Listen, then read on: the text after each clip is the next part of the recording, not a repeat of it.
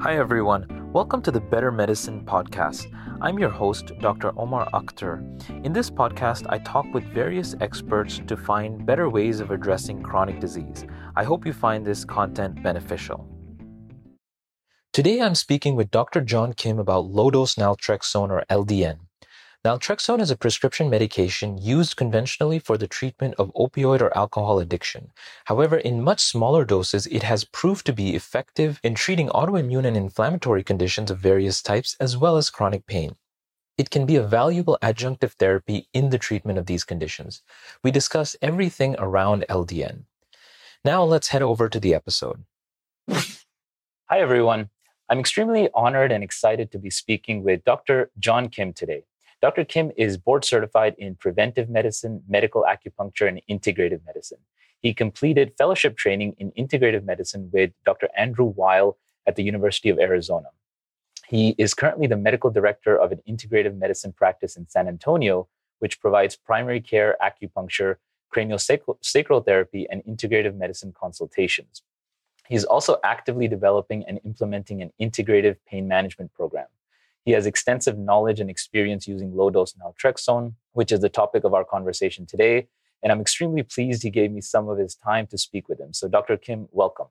Thank you. Thank you so much. I'm very honored to be with you, and I appreciate the invitation. Absolutely. It's great to be talking about this very important conversation. So for people that don't know, naltrexone is a medication that's been around, approved for use since 1984, primarily for the treatment of opioid dependence and opioid addiction, as well as alcohol dependence, when it's used in a dosage of about 50 to 150 milligrams.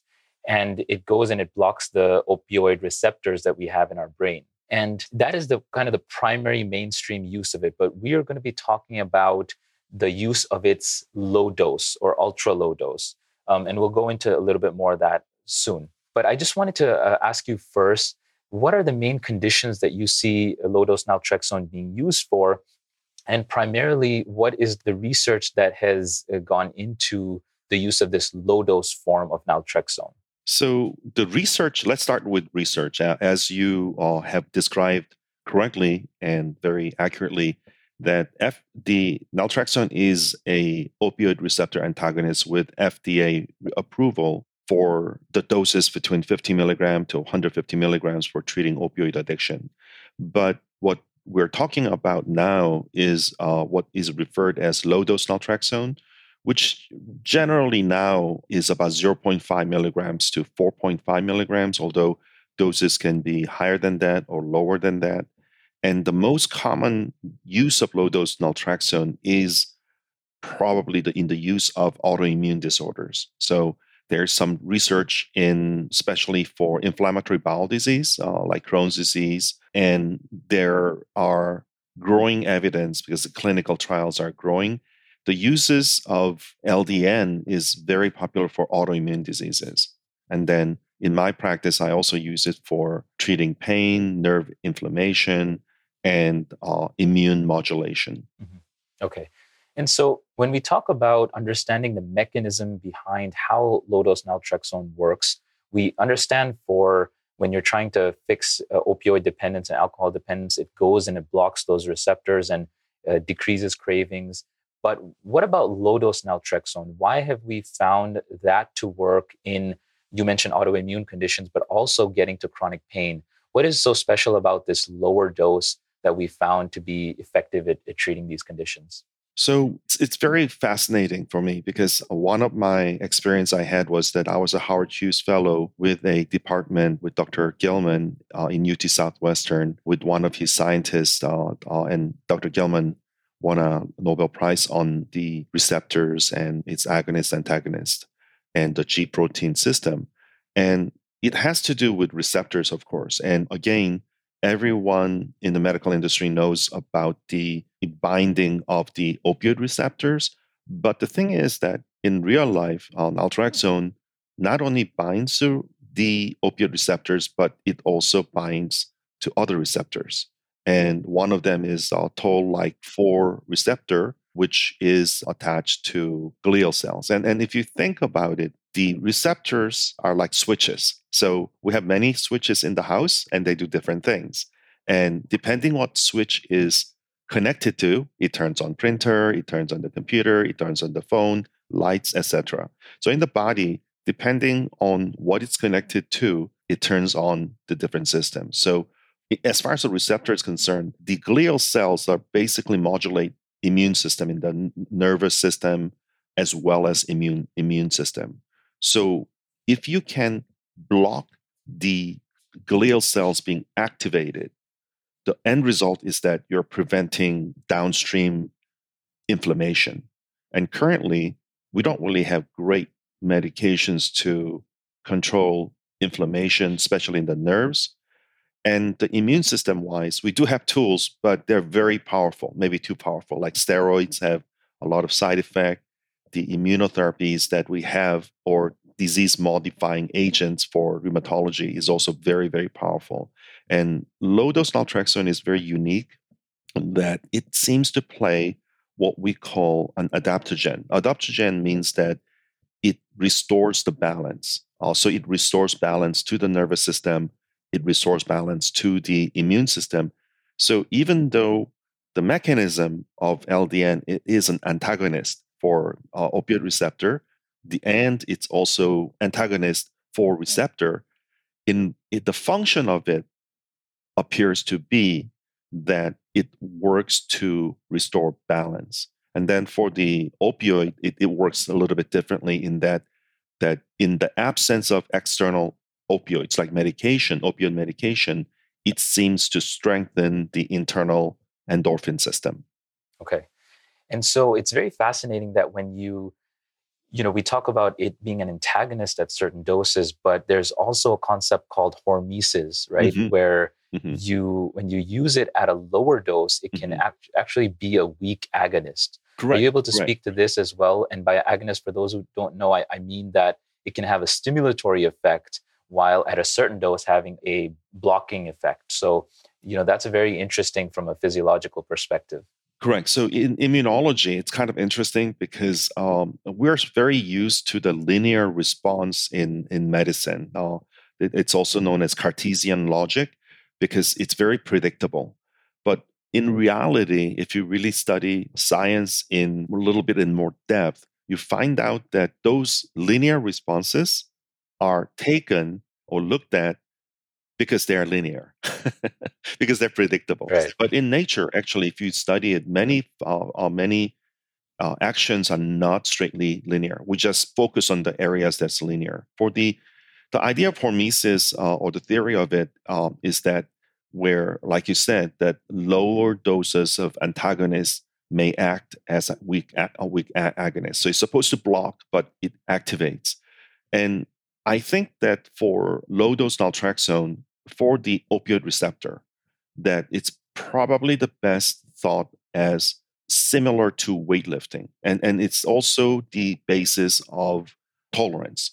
So because it's an opioid antagonist, in the beginning, it's going to block the endorphins.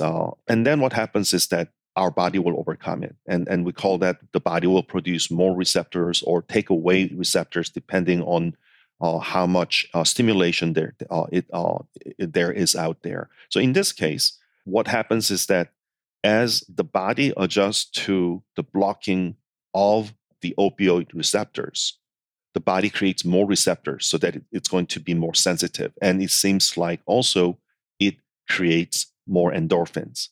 So it's really perfect for patients who are endorphin depleted. And the low dose naltrexone, basically the blockade and increasing the dose of the blockade, appears to stimulate the production of endorphins and make the body more sensitive to existing endorphins. So it's kind of the opposite of why, like hypertensive medications, you take it and then it seems to work, and then you have a honeymoon effect, and then it stops working. You go up on the dose so this is that in reverse. Instead of the tolerance not helping you or being against, the tolerance actually is on your side. It's fascinating. Yeah. And so we know that you mentioned earlier that low dose naltrexone is taken at about 0.5, or some people can start at 1.5. And so how do you see people taking that? What's the best way if someone had an autoimmune condition or maybe a pain condition that they can start with it And I should mention to people that low-dose naltrexone was mainly available in a compounding pharmacy, right? Because it has to be compounded. So, we start with a dose of 0.5 milligrams or 1.5 milligrams, and then we gradually go up. So what have you found is the best dosage adjustment as far as that goes? And what is the main side effects that you see either early on or later, if any? So the dose that I recommend actually is 0.1 milligrams or 100 micrograms. Okay. There was a time that the field thought that 1.5 was the best to start with. And it's true for the functional individuals. What I found is that at that dose, there's significant side effects in the form of retching, dry heaves, or just malaise because you're blocking the endorphins. So I cut it down to 0.5 milligram and about 15 years ago. And I think that slowly it's been adopted as a new standard. And now I start at 100 micrograms. And then if patient, because you can have vivid dreams, if patient had PTSD or have nightmare, I started LDN in the morning so that they will avoid that. For most people, generally it's taken at night. And LDN also has a side effect that actually is hypnotic. It's a weak hypnotic without the side effect being vivid dreams. So LDN, actually, I use it as a first-line hypnotic agent as well, and because it also calms down the immune system. As for the dosing, once they overcome the dose, like I have a patient right now who didn't tolerate 100 micrograms, so I had to start her out in 10 microgram, and she's just increased the dose to 20 microgram. And that person has inflammatory bowel disease. Even at that low dose, the patient just reported to me that her energy is better. So really, LDN doesn't have a lot of side effects, and part of that is that it's low dose. And I mentioned earlier that you can take it higher. So I have some patients who don't get response until 9 milligrams or 12 milligrams. So in those patients, you have to read the label and start monitoring the liver functions, because when you take the naltrexone, that's one of the things that they recommend that you do. Of course, dose is still lower. So are you finding most people you're starting at 0.5, that 0.1 or to 0.5 range, or is there anyone you actually start higher than 0.5? Or is it other than functional individuals? So basically, I start everyone unless they're taking a higher dose. Like I have another patient who has a mystery neurodegenerative condition that's thought to be autoimmune, and the person is wheelchair bound. And when she's on LDN, she says she's much better. She's able to walk. When I first met her about 4 years ago, she was fully functional, and then she just kept on losing her functionality, and they don't know what it is. But she's got 2 other autoimmune conditions, so we're using low-dose naltrexone to kind of slow the descent. And then we just had a conversation about, gotta get the correct diagnosis from the conventional medicine folks so that we can align the integrative functional medicine treatment to that. So usually no side effects. But if they're endorphin depleted, then you can get a wide variety of symptoms of endorphin deficiency. So not feeling well, wanting nausea, dry heaves. And are you increasing the dose incrementally about every week or 2 weeks? Yes, as tolerated. And it's totally clinical. Patients are given a protocol, and they are told to double until they have a side effect and back off and go back to the last dose they felt the best. Okay. And so, conventionally we've noted that, or at least most of my use has been up to 4.5 milligrams in my use of LDN. Now, you're saying that you do have some patients that if they don't find that improvement, I try to give them about a 3-month period, but you're saying that they should go up to higher doses and double the dose perhaps until they get to a dose that works? So after 4, I don't double the doses. I go to increase by 50%. So 4, 6, 9, and then 12. I see. Okay. And so you do recommend going up until they either see a side effect or a potential benefit? As I said, I haven't seen a side effect with LDN, even at 10 milligrams or 12 milligrams. Okay, other than the dry heaves and slight malaise. Even that is the beginning. Yes. That's the initial side effect. And when like I had a patient who is not responding to any treatment for inflammatory bowel disease. So that patient, even my 100 microgram, it was devastating to her. She felt I fatigue. see. She couldn't do anything. And fortunately, we had that conversation up front that I shared with her. She has choice of starting at like 10 micrograms, 1 microgram, or 100 microgram. And because I suspect that she probably has endorphin deficiency. And the person actually does have it. But now 10 microgram to 20 microgram. At 10 microgram, it didn't do anything for her. But 20 microgram, she says her energy is better. So now we're going to 40 microgram, and then from 40 to 50, and then 50 to 100. Okay. And in your patients, do you find that there's a time frame with which, if they're not getting better, you would get them off the LDN, like maybe 3 months or? Yeah, I think 3 months is excellent. 3 to 6 months is an excellent. I think that, we are in the business of art of medicine, especially integrative functional and holistic medicine. And we are more dependent on patient response rather than a cookbook protocol. So 3 to 6 months, I think, is an excellent time frame. Okay. And now shifting a little bit towards pain, because you mentioned that Yes. earlier, that primarily the most of the research has shown that it's good for autoimmune conditions. Correct. And so what is the history behind using it for pain, and where does it stand right now? Because we have so many pain medicine patients and also pain medicine clinics out there that, I mean, they don't seem to use this. And so I think that on a larger scale, they would benefit from low dose naltrexone quite a bit. But there isn't that use of it despite the growing amounts of people with pain. And so can you speak to that, the science behind it specifically Sure. for pain? For me, it happened by accident. I had a patient with post-herpetic neuralgia, and which is one of the worst pains you can have. And that person was a pilot and was saying that he couldn't, even though he's wearing silk underwear, it was just burning. So he was going to give up flying. And he responded well to acupuncture. But I read a paper saying that acupuncture can be enhanced by LDN because they share the same pathway. So I prescribed LDN, and the patient didn't come back except for LDN refill. So then I got a clue that it's not acupuncture, it's LDN. So when I did research on it, there's a study, there are a series of studies by Stanford professor Jared Younger, who showed that LDN actually can improve fibromyalgia, and that in the selective group of fibromyalgia, actually it seems like ESR is a prognostic marker, meaning that your fibromyalgia should be, in theory, non-inflammatory condition. But the subset of fibromyalgia, because fibromyalgia is not a specific diagnosis, but diagnosis of exclusion, meaning that we rule out everything else and then we throw it in the bucket called fibromyalgia.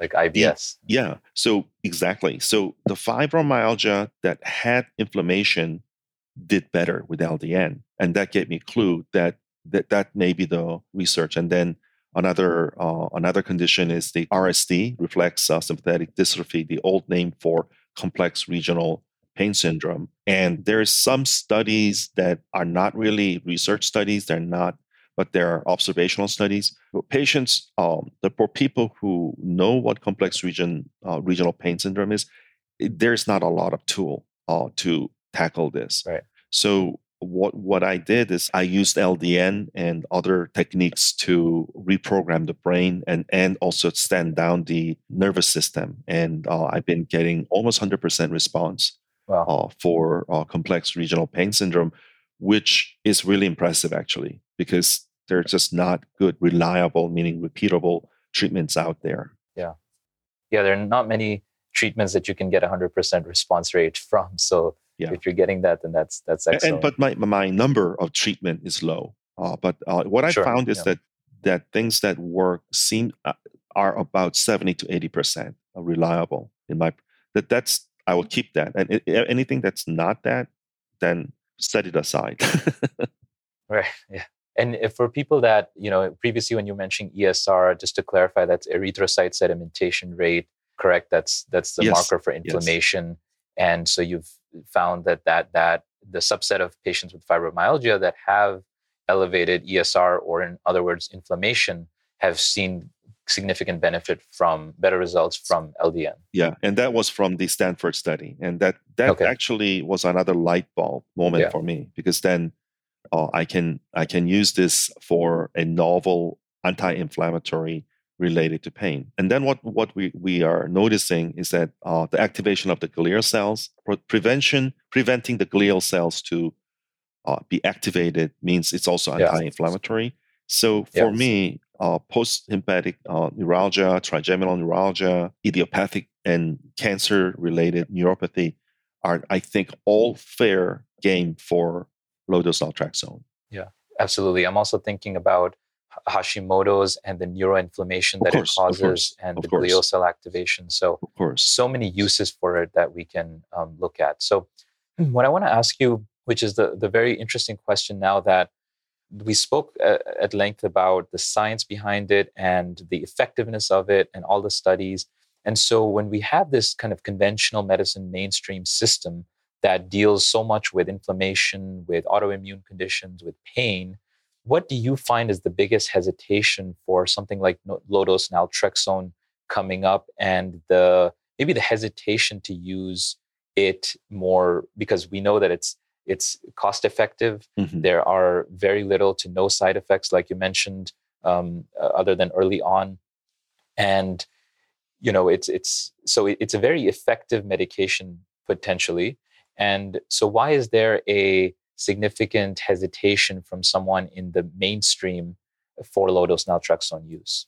I think it has to do with the fact, so much of the medicine is run by the insurance, medical system, health system complex. Pharmaceuticals. And, we the integrative functional medicine, lifestyle medicine practitioners are kind of shut out of that market unless you take insurance. Right. And in this case, the medications are covered by insurance. Low-dose naltrexone, because it's compounded in compounding pharmacy, I don't think I've had one patient that said that they have a compounding pharmacy benefit. Right.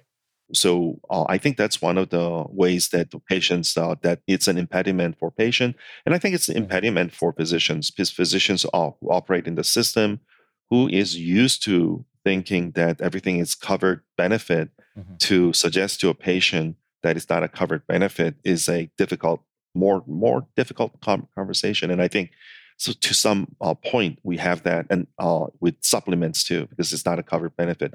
What they don't understand is that medications may be covered benefit. Depending on what insurance they have, medications can still cost a lot of money. And in the long run, this is cheaper. But, it's just habit, and they feel uncomfortable, I think. That's discomfort. Right. And even if it's covered, it's still at the end of the day coming out of the patient's pocket, just like everything else is. And so, and I'm also curious to know what you feel about physicians, let's say pain management specialists, or anyone else that might be listening that has a hesitation from the perspective of maybe they haven't heard too much of the science, maybe they don't have a strong belief that it works. What can you say to them to try to convince them to at least give this the safe medication a chance? Well, for neuropathy, I think it's a no-brainer, because we don't really have good tools to treat neuropathy. We have medications like pregabalin, gabapentin, and overall, it may have some effect, but those are not benign medication. There are serious side effects associated with those. And I think that because there's no effective treatment for neuropathies, I think that LDN is, we always look at what's the worst that can happen, and not much. And what's the best that can happen? The patient can be cured of trigeminal neuralgia, which is a big deal. Yeah. Same thing with post-herpetic neuropathy and other types of neuropathies. Right. I think, LDN for me is one of those very interesting case studies where in the conventional medicine world, you kind of have these categories of people, these camps, based on what they're taught and based on their, their exposure in medical school and residency and in their clinical practice. And so even though it's a medication, so no one can say that, hey, it's a supplement, it's a natural treatment, whatever. It is a prescription medication. yet there will still be that hesitation because it hasn't kind of been taught to them. It hasn't been that popular mainstream medication that a lot of physicians use, and so they will have their hesitations to using it. A lot of people, I'm in some of these Facebook groups with the low dose naltrexone groups that is like 40, 50,000 people who are talking about their experiences on low dose naltrexone each and every day. And it's just fascinating to see the number of people that have found benefit with it. But some of the hesitations they get is that they take for example, the studies to their physician, their rheumatologist, their gastroenterologist, whoever they're going to, and they get shut down and kind of blown off that, no, we're not going to be prescribing this. Or someone hears the word naltrexone and they immediately think opioid. You're talking about opioid, Yeah. And this could apply to a pharmacy as well. And so there's this like, let's not touch naltrexone. Maybe even if we call it something else, I think it could be more effective because you put naltrexone in the word. So I just find that fascinating, where there's this, you have to first have that open-mindedness. And when you have that open-mindedness, then you can start to look at the research in an unbiased way as much as possible, and then see how effective it can be. Hear all these stories from these patients that have found benefit with it, and then potentially change your practice model a little bit so you can incorporate this. Because right now it's primarily being used in the alternative, functional, and integrative world. But I think that there's so much scope for it in the world of pain management, in the world of autoimmune disease that is being treated by conventional physicians. And so, I just hope that we can create more awareness about it, more people to, like I'm coming from the conventional world in terms of my training, but I've had this open-mindedness to be able to, to see its benefits, even though I was never taught it in residency or medical school. Right. And so I think that more people like that just need a push in that direction to be able to see that. And if they do, then hopefully we can benefit a lot more people. So that's why conversations like this is so effective in getting to those healthcare professionals and to the patients about this medication. I agree. I'm very grateful. The LDN has changed my practice, and most of my practice, which I'm developing a virtual integrated medicine consultation practice for Georgia, Florida, and Texas, the focus is really on conditions can be improved by LDN. So it's almost like an LDN practice. It's even though it's integrated medicine practice, because an LDN combines really well with lifestyle medicine, which now I've really converted most of my functional medicine, integrated medicine to more of a lifestyle medicine practice. And the LDN is the probably the only medication that I prescribe, because I think there's a value in medication, but let other doctors who specialize in prescribing medications handle that. And then I try to reverse things that can be reversed with lifestyle and LDN. Right. Diet, lifestyle, and something like LDN can be so effective in helping people with these complex conditions. And so... And we haven't talked about cancer. So maybe we can do that another time. Yeah, we can do that. Or you can mention that briefly. We certainly have a good time to talk about it. Yeah. So the cancer is a little tricky because in the United States of America, that even it's almost like a law that cancer can only be treated with chemotherapy, surgery, or radiation therapy. Anything else is not looked kindly by the conventional not medical approved system. Yeah. So it's very interesting because the original study by Dr. Zagon and Dr. Bihari is that they had a mouse that they injected, I think it was a lymphoma, and that then the mouse develops lymphoma and dies. So they divided the mouse into two groups. One, they injected beta endorphin, and then the other one, saline, and then they gave them lymphoma. So the saline mouse all died. The LDN mouse, 50% did not develop cancer, the lymphoma, and the 50% lived with lymphoma. So then there was one-time injection, and from there, it was surmised that LDN, which will increase the beta endorphins, will be useful for treating cancer. So Dr. Bihari he's a pioneer in LDN, started treating patients with HIV, but then moved on to treating patients with cancer.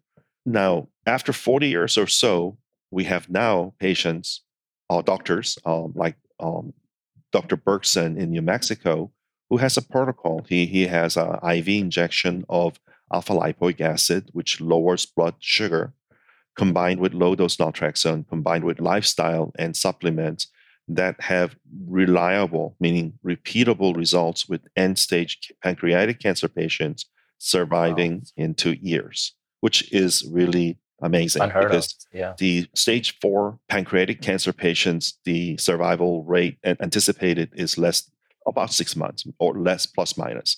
But these patients are lasting longer. So I have recommended, and having worked in cancer centers and academic centers, what I tell them is that if you're stage 1 and 2 and even 3, if there's evidence, go with the evidence. If you're stage 4 and there's no more evidence, then use all the tools. And usually oncologists, when they realize that there's no more reliable tools they can offer, there's always more things they can do, but they're not evidence-based, outcome-based. That they are just contributing to that. More chemotherapy. Yeah. And LDN combined with other treatments that increase endorphins, at least in my practice, I've seen patients' lives lengthened, which is fantastic. Wow, that's fascinating. Yeah. I don't say it cures cancer, but I think that it has a role, especially in stage 4 cancer patients, because MD Anderson says that they want to turn cancer into chronic disease. I think LDN with some of the other endorphin increasing treatments have a role for stage 4 cancer patients. And if it is good for stage 4 cancer patients, it may also be useful for all cancer patients. That's very fascinating. Is there any cancer aside from pancreatic that that's in the literature that it's been helpful for? Or the main issue is that a lot of these trials are not randomized control trials. They are more case. He's in case series. So as a scientist, you're aware that the process of science is it takes a while. Like one of my teachers who taught me how to treat dry mouth, xerostomia, it took probably almost 30 years for it to start from a protocol that he developed, case series study, to recently completed MD Anderson supported 3 multi-center trial study, which confirmed its effect. So you almost need 3 decades to make that happen, unless you're in the right place, right time, with right resources. Yeah, it's so time consuming, and money involved as well. So that's very fascinating on the cancer aspect. And so where can someone who is looking for more information on LDN, or the resources that you have, like I know you have a book an LDN book, which I'll link to, but where can people generally find more information on LDN? I think Google is a great place. Scholar.google.com is a great place, because that pulls the studies. Or another place that I recommend is these LDN groups. I think the most one of the biggest and more evidence-based is the LDN research group that people can look for the website, or LDN Research Trust Day. You can Google it. You can go to the Facebook, join the Facebook, and just this is buyer beware. A lot of people they're not professionals. They're users who have experience. Just don't take it as the truth. Take everything with a grain of salt, including studies. Right. Absolutely. Yeah. So I'll link to those, the website and to the group, so people have access to that. But this is such a fascinating conversation. Thank you for giving us an insight into your experience and expertise on this topic. And we really value all the information that you provided. Well, thank you for the opportunity, Dr. Akhter. All right. Absolutely. Thank you. If you liked this episode, please share with your friends and family, and please remember to subscribe so we can share this message with as many people as possible.